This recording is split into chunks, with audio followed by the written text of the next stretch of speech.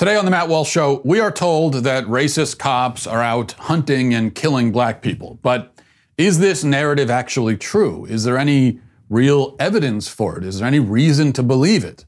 I think the truth really matters. So today we're going to take a look at the evidence and see where it points. Also, 5 headlines, including a CNN, quote, journalist going to rather desperate rhetorical extremes to justify rioting and looting. And in our daily cancellation, I will cancel once and for all the FBI.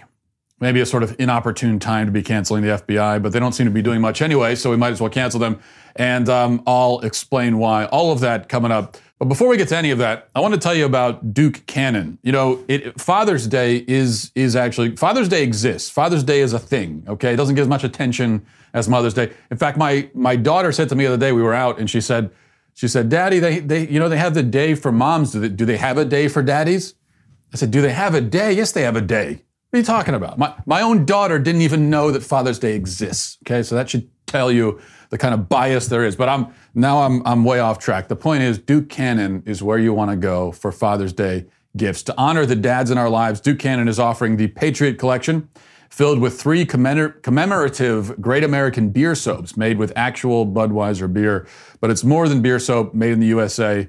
That gives credence to its name. For every Patriot Collection purchased on DukeCannon.com, they're going to donate $5 to Folds of Honor, which is a nonprofit that provides educational scholarships to spouses and children of America's fallen and disabled military service members. So you're getting a great product. You're also contributing to a great cause. And I've used this beer soap myself, and it smells like you're cracking open a beer in the shower. It's almost as good as actually drinking a beer in the shower. Although don't drink the soap, I should warn you, I made that mistake. As a reminder, Duke Cannon partners with active duty military to develop new ideas and review products. Anything that doesn't meet the high standards of soldiers doesn't happen. So visit DukeCannon.com, use promo code Walsh for 10% off your entire order, free shipping with orders over $20. A range of Duke Cannon's men's premium products are also available at your local Target. DukeCannon.com, go there now. Okay, now, let's talk about this. There is an epidemic of police brutality in this country, and much of the brutality is motivated by racism, right? Black Americans are quite literally being hunted by racist whites, many of whom wear a badge and carry a gun. Hunted is the exact word that is used, even by prominent voices like LeBron James. It isn't safe. It's not even safe for black people, especially men, to leave their homes because of the problem of homicidal racist cops. That problem is so pervasive that it's not even safe for them. This, anyway, is the narrative that is relentlessly hammered into our heads by the media, Hollywood, activists, the Democrat Party. But of course, I repeat myself. Considering that this narrative is currently fueling violent mobs all across the country, and those violent mobs are torching our cities and unraveling the fabric of civilized society, I think it really matters whether it's actually true or not. And a close inspection of the relevant statistics, which we're going to get into now, along with a generous helping of common sense that I think we should apply to the situation as well, would seem to cast very serious doubt on this claim. It is the claim, again, that is sending people into the streets all over the country. I'm not sure there's anything to it. Now, the first thing that we should note is that police kill twice as many white men as they do, well, white people. It's mostly men, and we'll get to that in a second. But police kill twice as many white people as they do black people in a given year. Now, the white victims don't receive anything like the same kind of attention, but they exist, and they are more numerous than the black victims. In fact, the most egregious police shooting, I think, by far in recent history, is the one that claimed the life of a guy named Daniel Shaver. Daniel Shaver is a white man. He was unarmed, and he was gunned down while on his knees begging for his life in the hallway of a hotel. It's all on video. I mean, this is what they claimed happened to Michael Brown, but didn't happen in that case, where he was on his knees saying, "Hands up, don't shoot." Okay, that was a lie. That was invented by the media. Actually, it was a lie invented by, I think originally by Michael Brown's criminal friend, and then amplified by the media. It didn't happen. It was a lie. Here, it actually did happen. Almost exactly that happened. The officer who killed Daniel Shaver was not convicted of any crime. In fact, I wasn't sure if I was going to do this, but I think I will. I want to play some of this video for you of the Daniel Shaver killing, if you haven't seen it. Now, I warn you, it's extremely upsetting. It's not graphic. Now, the video I'm going to play is from the Washington Post. The actual shooting itself is blurred out, so you're not going to see anything. You're not going to see any blood or anything graphic, but it is very upsetting. I think it's necessary to play the video so that you can actually see it. And when you watch it, keep in mind that these are two white people involved. It is a white officer and a white man. No racial element. And yet this happened. Okay, young man, listen to my instructions and do not make a mistake. You are to keep your legs crossed. Do you understand me? Yes, sir. You are to put both of your hands palm down, straight out in front of you. Push yourself up to a kneeling position. I said, keep your legs crossed! I'm sorry. I didn't say this in conversation. Put your hair! Hands up in the air! You do that again, we're shooting you. Do you understand? Please do not shoot me. Then listen to my instructions. I'm trying to just do what you Don't talk! Listen! Hands straight up in the air. Do not put your hands down for any reason. You think you're going to fall, you better fall on your face. Your hands go back in the small of your back or down. We are going to shoot you. Do you understand me? Yes, sir. Crawl towards me. Crawl towards me! Yes, sir. Don't talk! Shaver was unarmed. He was trying to comply. He was weeping and begging for his life. They threatened repeatedly to kill him. So tensions are high. He's trying to comply, but he's scared. Who wouldn't be?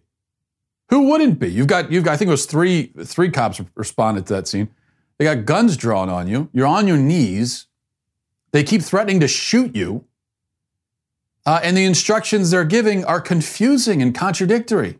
At one point, he's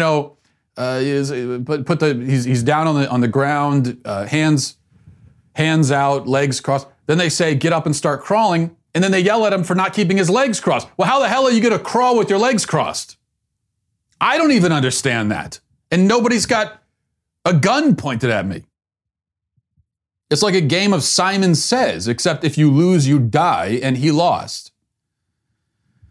Now, finally, the reason they shot him is that he was crawling and then his pants started to fall down. He made the mistake of trying to pull his pants up. Why did he try to pull his pants up? Well, it's just a reflex. And maybe he didn't want to crawl pantless on the ground like a dog. And because he tried to preserve a little bit of his dignity, they shot him dead. Now, this is horrible. The officer should have gone to jail, in my opinion. He didn't. Yet the point here is that there is no racial element. And also, not coincidentally, no riots over that. None at all. Speaking of horrifying video, there's also footage of the last moments of a man named Tony Timpa's life. Timpa, white man, was suffocated during an arrest, much like the George Floyd situation. He screamed and pleaded for his life 30 times before he died. He said he was dying. He was going to die. Officers on the scene laughed and cracked jokes as he lay there dead on the pavement. Now, I'm not going to play this video because there's only so much of this kind of content you could watch in one sitting, but you can find the video for yourself. It's online. Timpa also, by the way, the reason cops showed up is that Timpa called them to come help him. He suffered from mental illness, and he called them to come help him. They end up killing him in the process. Now, Timpa's case, like Shaver's, like so many others, never attracted the coverage or the outrage anywhere near on par with the killings of George Floyd or Michael Brown or Freddie Gray or any of the other black victims who have become household names. Some of these people who have been killed by cops are household names now. Are any of them white? No. But again, these white victims exist and they outnumber their black counterparts by a wide margin, in fact. Now listen, this is not about whataboutism. This is not about racial scorekeeping or anything like that. This is about addressing a narrative that is currently, as I said, fueling the destruction of our cities. We have to address this narrative because if it's not true, that matters, doesn't it? It really, really matters.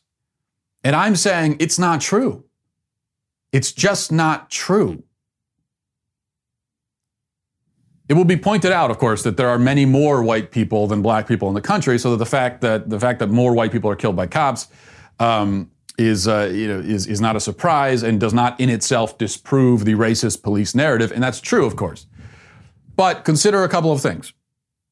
And before we even get there, I mean, it is true, but even so, even though there are a lot more white people, if this is a problem of racist police out hunting black people, even though there are fewer black people, you still wouldn't expect, based on that theory, right, of the racist police hunting black people, you still wouldn't expect for there to actually be more white victims. But there are. So that is a conclusion or a fact that is not predicted by the theory of racist cops hunting black people. Also, a person arguing in favor of the racist police narrative must have an explanation for the Shavers and the Timpas and the hundreds of other white victims. You've got your theory again. Your theory is racist police out hunting black people. Okay, that's your theory. But now you've got all this information over here that doesn't really comport with your theory. How do you explain it? You got to have some explanation. If all or most of the black victims were shot because of racism, which appears to be the theory, because every single time there is video of a black person dying in the process of an arrest or being killed by police, whether justly or unjustly, or if there's a story about it, Michael Brown, there was never any video. It turns out the killing was not unjust, but it did happen in any case. Anytime, the automatic assumption is that it's racism. Which would seem to indicate that all or most of the black people killed by cops are killed because of racism. Okay, well then again, why were the white victims shot in that case? However you explain the white victims, how do you know that the same explanation or combination of explanations doesn't also apply to the black victims? I mean, why do we assume racism for the black victims while assuming any number of other explanations for the white victims? If there are a slew of potential reasons why a white guy might get shot by the cops, including that he was the aggressor and brought it on himself, of course, because it's not like every police shooting is unjust. So I'm using this word victim. I'm just using it for brevity's sake. But of course, not every suspect who's killed by police is a victim. Many times this is the aggressor. I mean, there are many, when you look at the statistics of people shot by the cops, keep in mind that a lot of them were shooting at the cops, and that's why they got killed. That's not the case for George Floyd, of course, just like it wasn't the case for Daniel Shaver or Tony Timpa, but it does happen. Either way, when we talk about the white victims, there are a whole slew of explanations. How can we rule out all of those explanations from the start whenever a black person is killed by the cops? How does that make any sense to do? Now, Tony Timpa, why did he die? Maybe because the officers involved weren't bigots, but they were reckless bullies who didn't place a high enough value in human life. Okay? That's terrible, but it's not bigotry, it's not racism. If that's how we explain Tony Timpa or Daniel Shaver, I see that. It's clearly not racism because those are white people, all white people involved. But what I see is a power trip. I see a police officer who is on a power trip and just loves the fact that he's got the gun and he's got the power. That's how I explain it.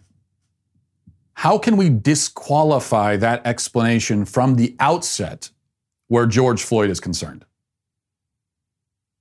You can't say, well, George Floyd, he was killed because of racism. That exact thing also happened to a white guy. So however you explain it for the white guy, how do you know that doesn't also explain this? Do you have additional evidence that this police officer was racist? If you do, present it. If cops kill white people too, how is the mere fact that a black man was killed by cops evidence in itself for racism?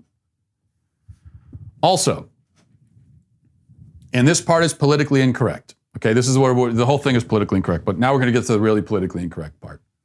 But it's a point that cannot be avoided, so I'm not going to avoid it. There are enough people out there who are avoiding hard truths. I'm not going to do it. Here's a hard truth. Crime statistics show that a disproportionate amount of violent crime in this country is committed by black people. Okay. That's the statistic. What does it mean? Well, this means that there will be a disproportionate amount of potentially hostile interactions between police and black people. That's what it means. So the real question then is, this is the question. It's whether a black person is significantly more likely to be unjustly killed in an interaction with police than a white person. The answer to that question would appear to be no. In fact, it was recently put, I think, in a pretty persuasive way by somebody on Twitter who compiled the statistics. Leonidas Johnson, I'll show you this. A black man, by the way. Not that it matters, but this clearly is not someone who's trying to excuse racism. And he frames it this way, and he provides the links with all the sources.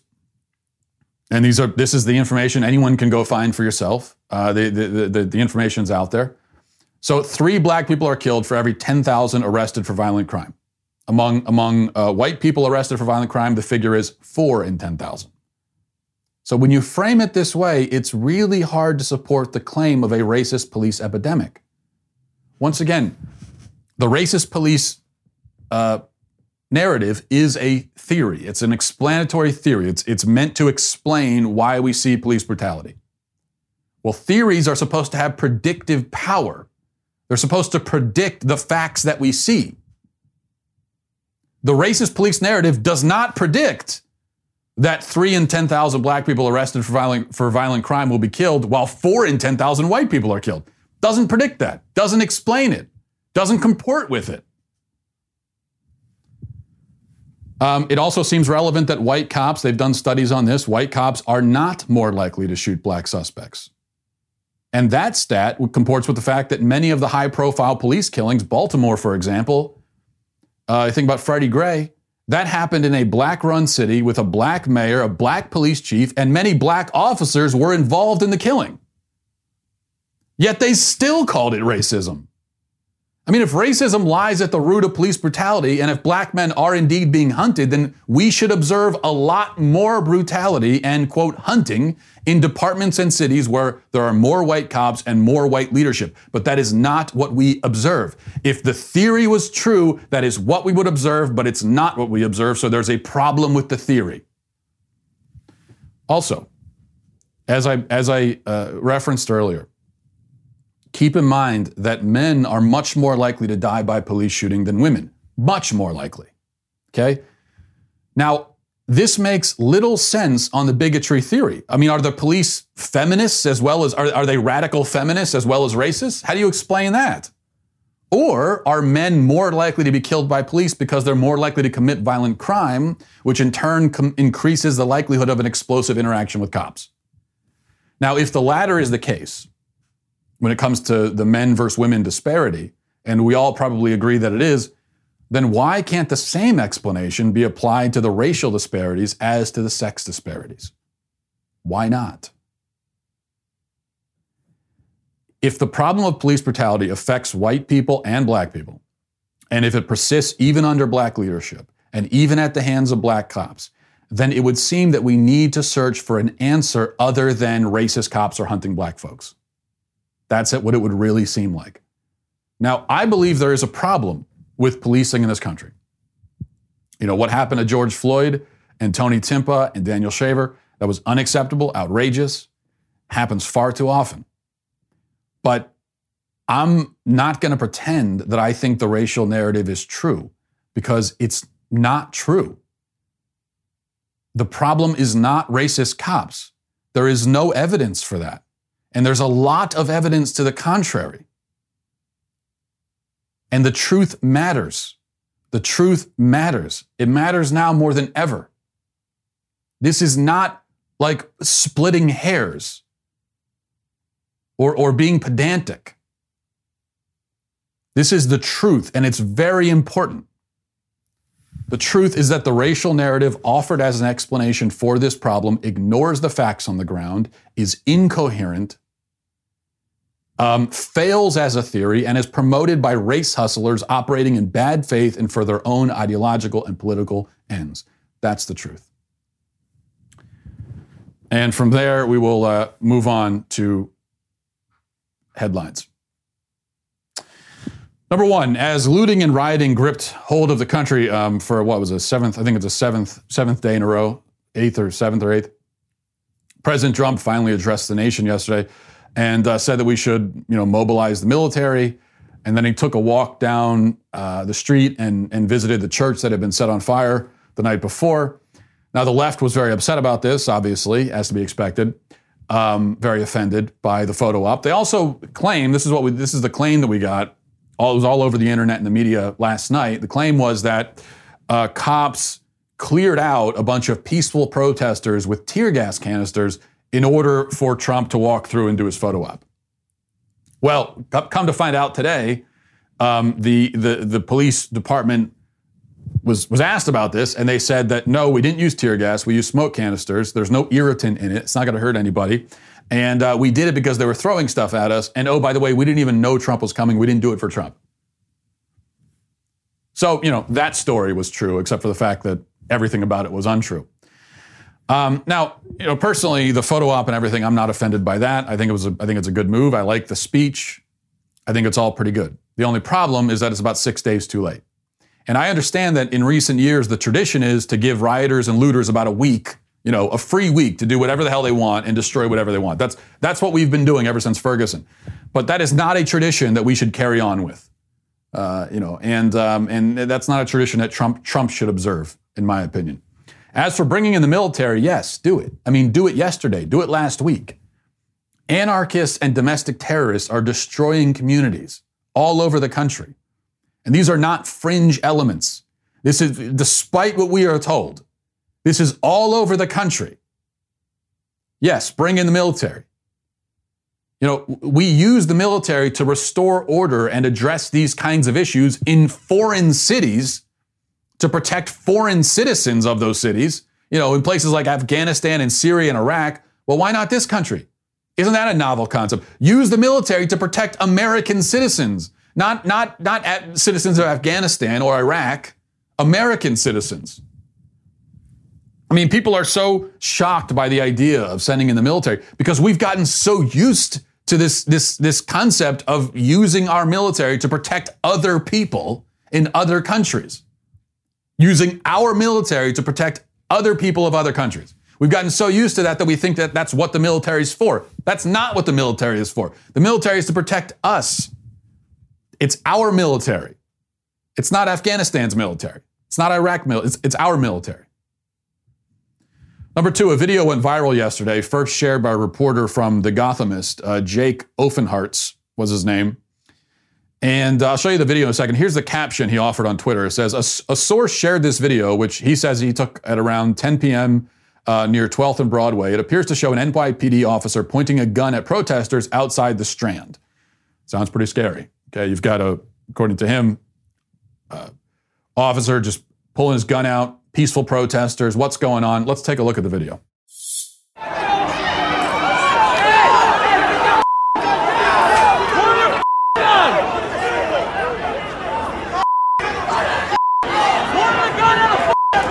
Geez, why was that officer pointing a gun at peaceful protesters? This just proves that we've got all these crazy homicidal cops out there. Well, no, actually it doesn't. Because, our friend Jake here, he accidentally cut off the first part of the video, okay? Totally by accident, I'm sure. Totally by accident. Not because he's a piece of garbage. Yeah, it couldn't be that. It's a coincidence that he forgot to include the part where a peaceful protester sneaks up behind a police officer and beats him over the head with a brick. But I have that part, and I'll show it to you here. Here's the full video with the part that our friend Jake forgot to include. Here it is.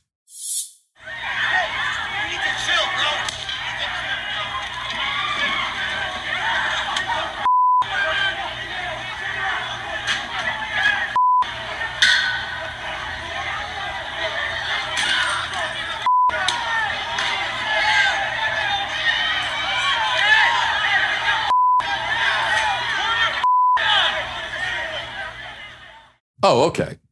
Well, okay. So they were being attacked with bricks, which can kill somebody. And then that's why they pulled the gun out. All right. Well, the clip that cuts that part out, the context, the clip that Jake Offenhart shared, has millions of views. And he had to take the time and the effort to go in and trim this thing down to only include the reaction from the officer and not the thing that he was reacting to. This obviously is deliberate. And think about how evil it is. Okay, we've already got chaos in the streets. People are already being attacked. Police are being attacked and run over. 4 police officers were shot in St. Louis last night. So Jake here goes and deliberately tries to stoke more aggression, more hostility towards the police by lying and by distorting. He's trying to get cops killed. This is pure evil. This is a bad person engaging in pure evil for his own selfish reasons. Number 3, and now a word from the illustrious publication Teen Vogue, one of my favorites. You know, I've got a subscription. I always read Teen Vogue when they come in. And they shared one of their articles today titled, "Here's What Antifa is Really Trying to Do." And the article says, the excerpt of the article says, Antifa grows out of a larger revolutionary politics that aspires towards creating a better world. But the primary motivation is to stop racists from organizing. Creating a better world, yes. Well, I guess it depends on how you define better. If a bunch of burned out stores and anarchy in the streets and innocent people being beaten unconscious is an improvement in your mind, then yes, Antifa has certainly made the world a better place. But then in that case, you're a psychopath. Well, I guess I should stop myself. No, because the people at Teen Vogue or elsewhere in the media who make excuses for and lend rhetorical support to, or even practical support to, domestic terrorists are not psychotic, actually. They are not mentally ill. They are not stupid either, despite appearances. They know what they're doing. And that's what makes this so evil. For example, another example, moving on to number 4, I want you to watch this. I don't know what you call it, news report. Is that what this is pretending to be? I don't know. But watch this from CNN a couple nights ago. And here is Don Lemon, or sorry, I don't think it's Don Lemon, one of them over there, talking to a quote-unquote reporter on the ground. Watch. I know people see violence and think that people are just taking advantage of the situation, and there may be some people who are. I don't know that every single person is doing this born out of pain, but I can tell you many people are. We've seen it. They don't know what to do with that emotion, so their response, especially young folks, is to lash out. And one of the young folks, we talked to him on your show. You had him on your show. A young man who is from Minneapolis who said, "Do you see all this damage here? You don't listen to us when we speak, so you listen to us now, don't you?" So acting out gets attention. And they know that because the other way hasn't gotten them the attention. It hasn't done anything. It hasn't changed anything. So they're hoping this will. Will it? I don't know. I was in Ferguson in 2014 for 3 months. We're back here again. Same scenario, just about. There wasn't a gun involved. There was a knee involved. Born from pain. Pain, yes. These people are in such pain. Such pain. The pain they're suffering from. Actually, let me play another report for you. This is from CBS. And here we can see, she's talking about the pain these people are in. Well, here is some of these in-pain people lashing out in their despair and anguish. And let's take a look at what that looks like. I'm Jonathan Vigliotti in Southern California, the site of some of the worst looting in America. We saw it firsthand in Santa Monica. This is a sushi store here. You can see the chairs were thrown around, even the computers ripped off. And here we have a jewelry store. So across the street, we've got the Patagonia. What you're seeing is people of all ages, all backgrounds, helping themselves, using Black Lives Matter as the reason. It is throughout Santa Monica. Such pain. Look at the pain on these people's faces as they steal surfboards. They're weeping. Weeping for the life of George Floyd as they run into the destroyed stores and run off with arms full of product, right? Can we get a still shot, a screenshot at 6 seconds on that video? So there you go. I just want to focus on this guy for a second. He's got a bunch of boxes there. What are the shoe boxes? I don't know what that is. Who knows? Assume there's stuff inside those boxes. The point is, don't you see the pain this man is in? The pain, the grief, the agony. You could see it, right? It's written all over him. No, you don't actually, because he's not in pain. He's inflicting pain. He is stealing. He's a thief. He's a criminal. He's a lowlife. He's a scumbag. Everyone running out of that store, all the rest of them who are looting stores across the country. And the thing is, even if they were in pain, I don't care. This is what I said yesterday. I'll say it again. I'll say it every day while this is going on. I don't care. If you're in pain and you're looting a store, I don't care about your pain. I don't care. I don't care what you've been through. Doesn't matter. It is immaterial. No sympathy. I don't want to hear your story. You know, your emotions are irrelevant. In fact, I hope you're in pain. I hope you're in pain from the guilt and the shame that you should feel. Pain from the realization of what an absolute scumbag you are. I hope you feel that pain for your own sake, so that you can improve and actually become a decent human being and not live your whole life like this. Not live your life as the kind of person who would see, a store that's been destroyed and think, let me run in and get my share of that. That's a miserable way to live. And if you actually look in, I just can't imagine doing that and getting home and catching a glimpse in the mirror and thinking, this is who I am. This is the kind of person I am. I am just a scumbag. I'm a low-life, horrible person. That I would do that. So I can't imagine having to confront that. If you actually confront it, there's going to be a lot of pain. You're going to feel a lot of pain, and I hope you feel that pain for your own sake, because that's the only way you're ever going to improve. But I suspect that you don't feel it because you're a bad person. And bad people don't feel pain or guilt or shame for the bad things they do. Now, CNN is running cover for these people, coming up with elaborate excuses. And by the way, she says they're lashing out, they want to be heard. The one quote unquote protester says, well, you hear us now, you're paying attention. No, we don't hear you now, actually. We're not paying attention. Whatever supposed message you have, we're actually not paying attention to it. We care about it less now than we did before. Your chance to be heard was before you set the place on fire. If you didn't do that, then I'd listen to it. Once you do that, I don't hear anything. I don't hear anything you say. I don't care about anything you say. But I do wonder, though, that reporter, or whatever we call her, who was talking about the pain, what if somebody burned her house to the ground, stole all her stuff? Would she excuse it? Would she tolerate it? Would she understand it? Because the arsonist is in pain? What do you think? Somebody shows up at her house with a torch in the middle of the night. What do you think she thought? Oh, look at that person in pain. They're in so much pain. Yeah, go ahead and just burn it. Burn it down. I get it. I get it. You're trying to send a message. I understand.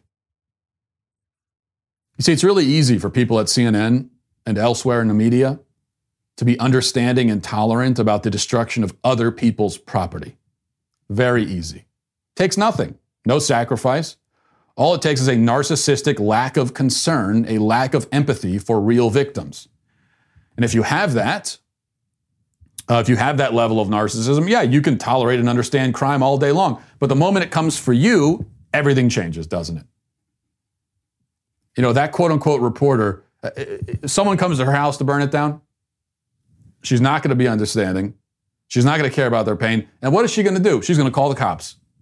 She's going to call the racist cops to come help her, isn't she? Finally, here's a video that I'm told is inspirational and heartwarming. I don't know. Maybe I'm just cynical, but you take a look and tell me. I'm interested in your take on this. Go ahead. We know he's God and he's no longer to be here. In honor of his legacy, we're not rioting, God. We're not shaming anybody, God. We're just humbling ourselves before you. Yes, Lord. You brought the thunder and rain today, God, because Satan takes the L today. Father, in Jesus' name, you get the victory. Father, we ask for forgiveness from our black brothers and sisters for years and years of racism. Okay. Now, in fairness, after that part, the black people in the crowd did join the white people in kneeling and praying. Okay, so I don't want to be guilty of cutting stuff off. That does happen next, and that part's great. You know, kneeling together and praying, I'm all about that. Great stuff. But kneeling before a group of people, actually kneeling to them, which is what appears to be happening here, and begging for their forgiveness, that is, to me, is not inspirational, and it's not heartwarming. That is groveling, it's pitiful, it is idol worship. If you want to kneel together, again, fantastic. I'm all for it. But one race literally kneeling to the other, that is not equality. It's not going to fix anything. Groveling and self-flagellation and self-loathing, that is not going to fix anything. I can tell you that. It's only going to make it worse. Now we're going to move on to our daily cancellation, and it's a good one. But before we get there, speaking of good stuff, how about this? A leftist tears tumbler. This is what can solve all of our problems in society. I think if everyone had one of these, you wouldn't have all this strife and everything in the world, because they would say to themselves, at least I can keep my beverage hot or cold. Now, you think about what one leftist tears tumbler does. What about two? The double tumbler deal is back, okay? But it's only available for our most exclusive membership tier, All Access. The All Access membership tier is our premier level of membership. All Access members get to participate in All Access Live, which is our brand new interactive programming feature, where one of the Daily Wire hosts hangs out at night, and we, have a casual conversation. I'll be the guy on the docket today, 8 p.m. Eastern, 5 p.m. Pacific. All Access membership now includes 2 of the irreplaceable leftist tears tumblers, and the tumblers are just overflowing with tears at the thought of this offer. But in this case, tears of joy. This, in fact, right now is filled with tears of joy as we speak. Finally, All Access members also get the benefits of our other membership tiers, including an ad-free website experience, access to our live broadcasts and show library, and 3 hours of Ben Shapiro show, along with dedicated editorials from yours truly. That means me, by the way. So head over to dailywire.com/subscribe to join All Access and get 15% off with the coupon code Walsh right now. That's dailywire.com/subscribe. See you there. Okay. Now, today for our daily cancellation, we are canceling the FBI. And the reason, the FBI has given us many reasons over the years, especially recently, to cancel it. But right now, the reason is this tweet that was sent out yesterday from the FBI's official Twitter account. It says, at the FBI, we know that diversity makes us stronger. During #Pride Month, the FBI celebrates the contributions of our LGBT colleagues who have made the contributions that our LGBT colleagues have made to our country and our mission. Okay. So just to review, domestic terrorists are invading our cities, burning buildings, attacking police officers, throwing the country into the grip of anarchy, chaos, violence, trying to fundamentally destroy our society. And the FBI is instead focused on Gay Pride Month and the wonders of diversity. That's what they're telling us about right now. That's what they're focused on. Just to be clear. But I do kind of actually appreciate, as much as I'm canceling the FBI for this, I also appreciate that Gay Pride Month is happening right now in the middle of widespread riots and also in the middle of a pandemic and everything else, at a moment in history that is truly unprecedented in many ways. Because I'll tell you why I appreciate it, because it throws into sharp relief the vapidity, the silliness of the whole thing of Gay Pride Month, the concept.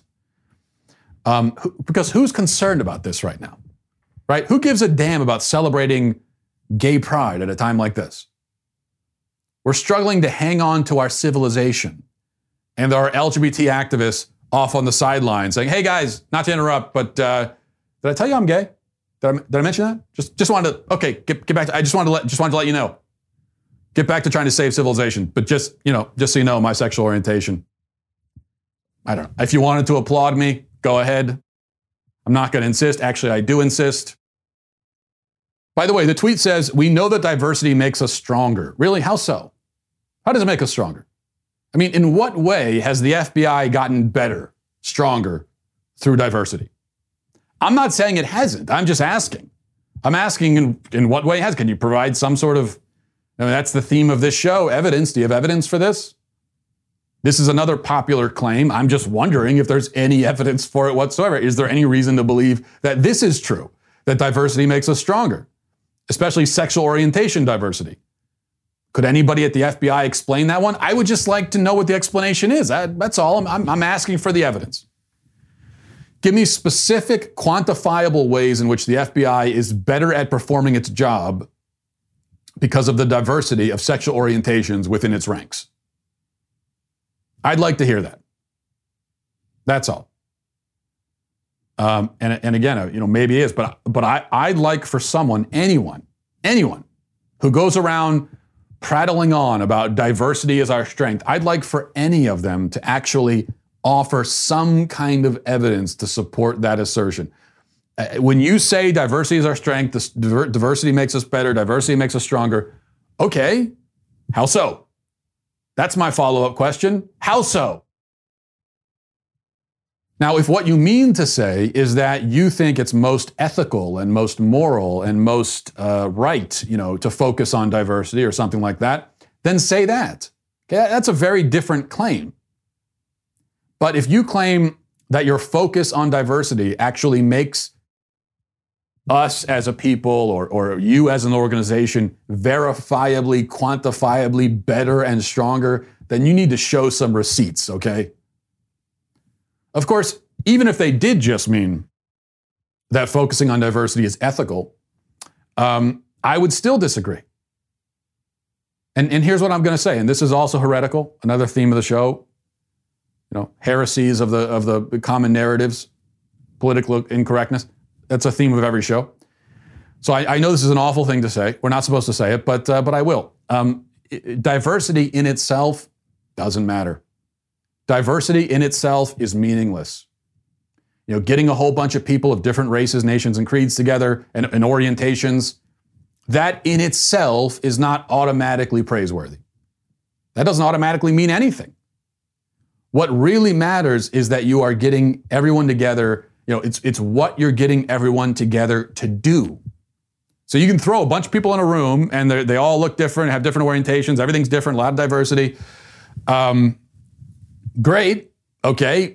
Now what? What is it that we're doing? And if it's the FBI, then I guess we're getting them together to investigate federal crimes. Are we better now at investigating federal crimes?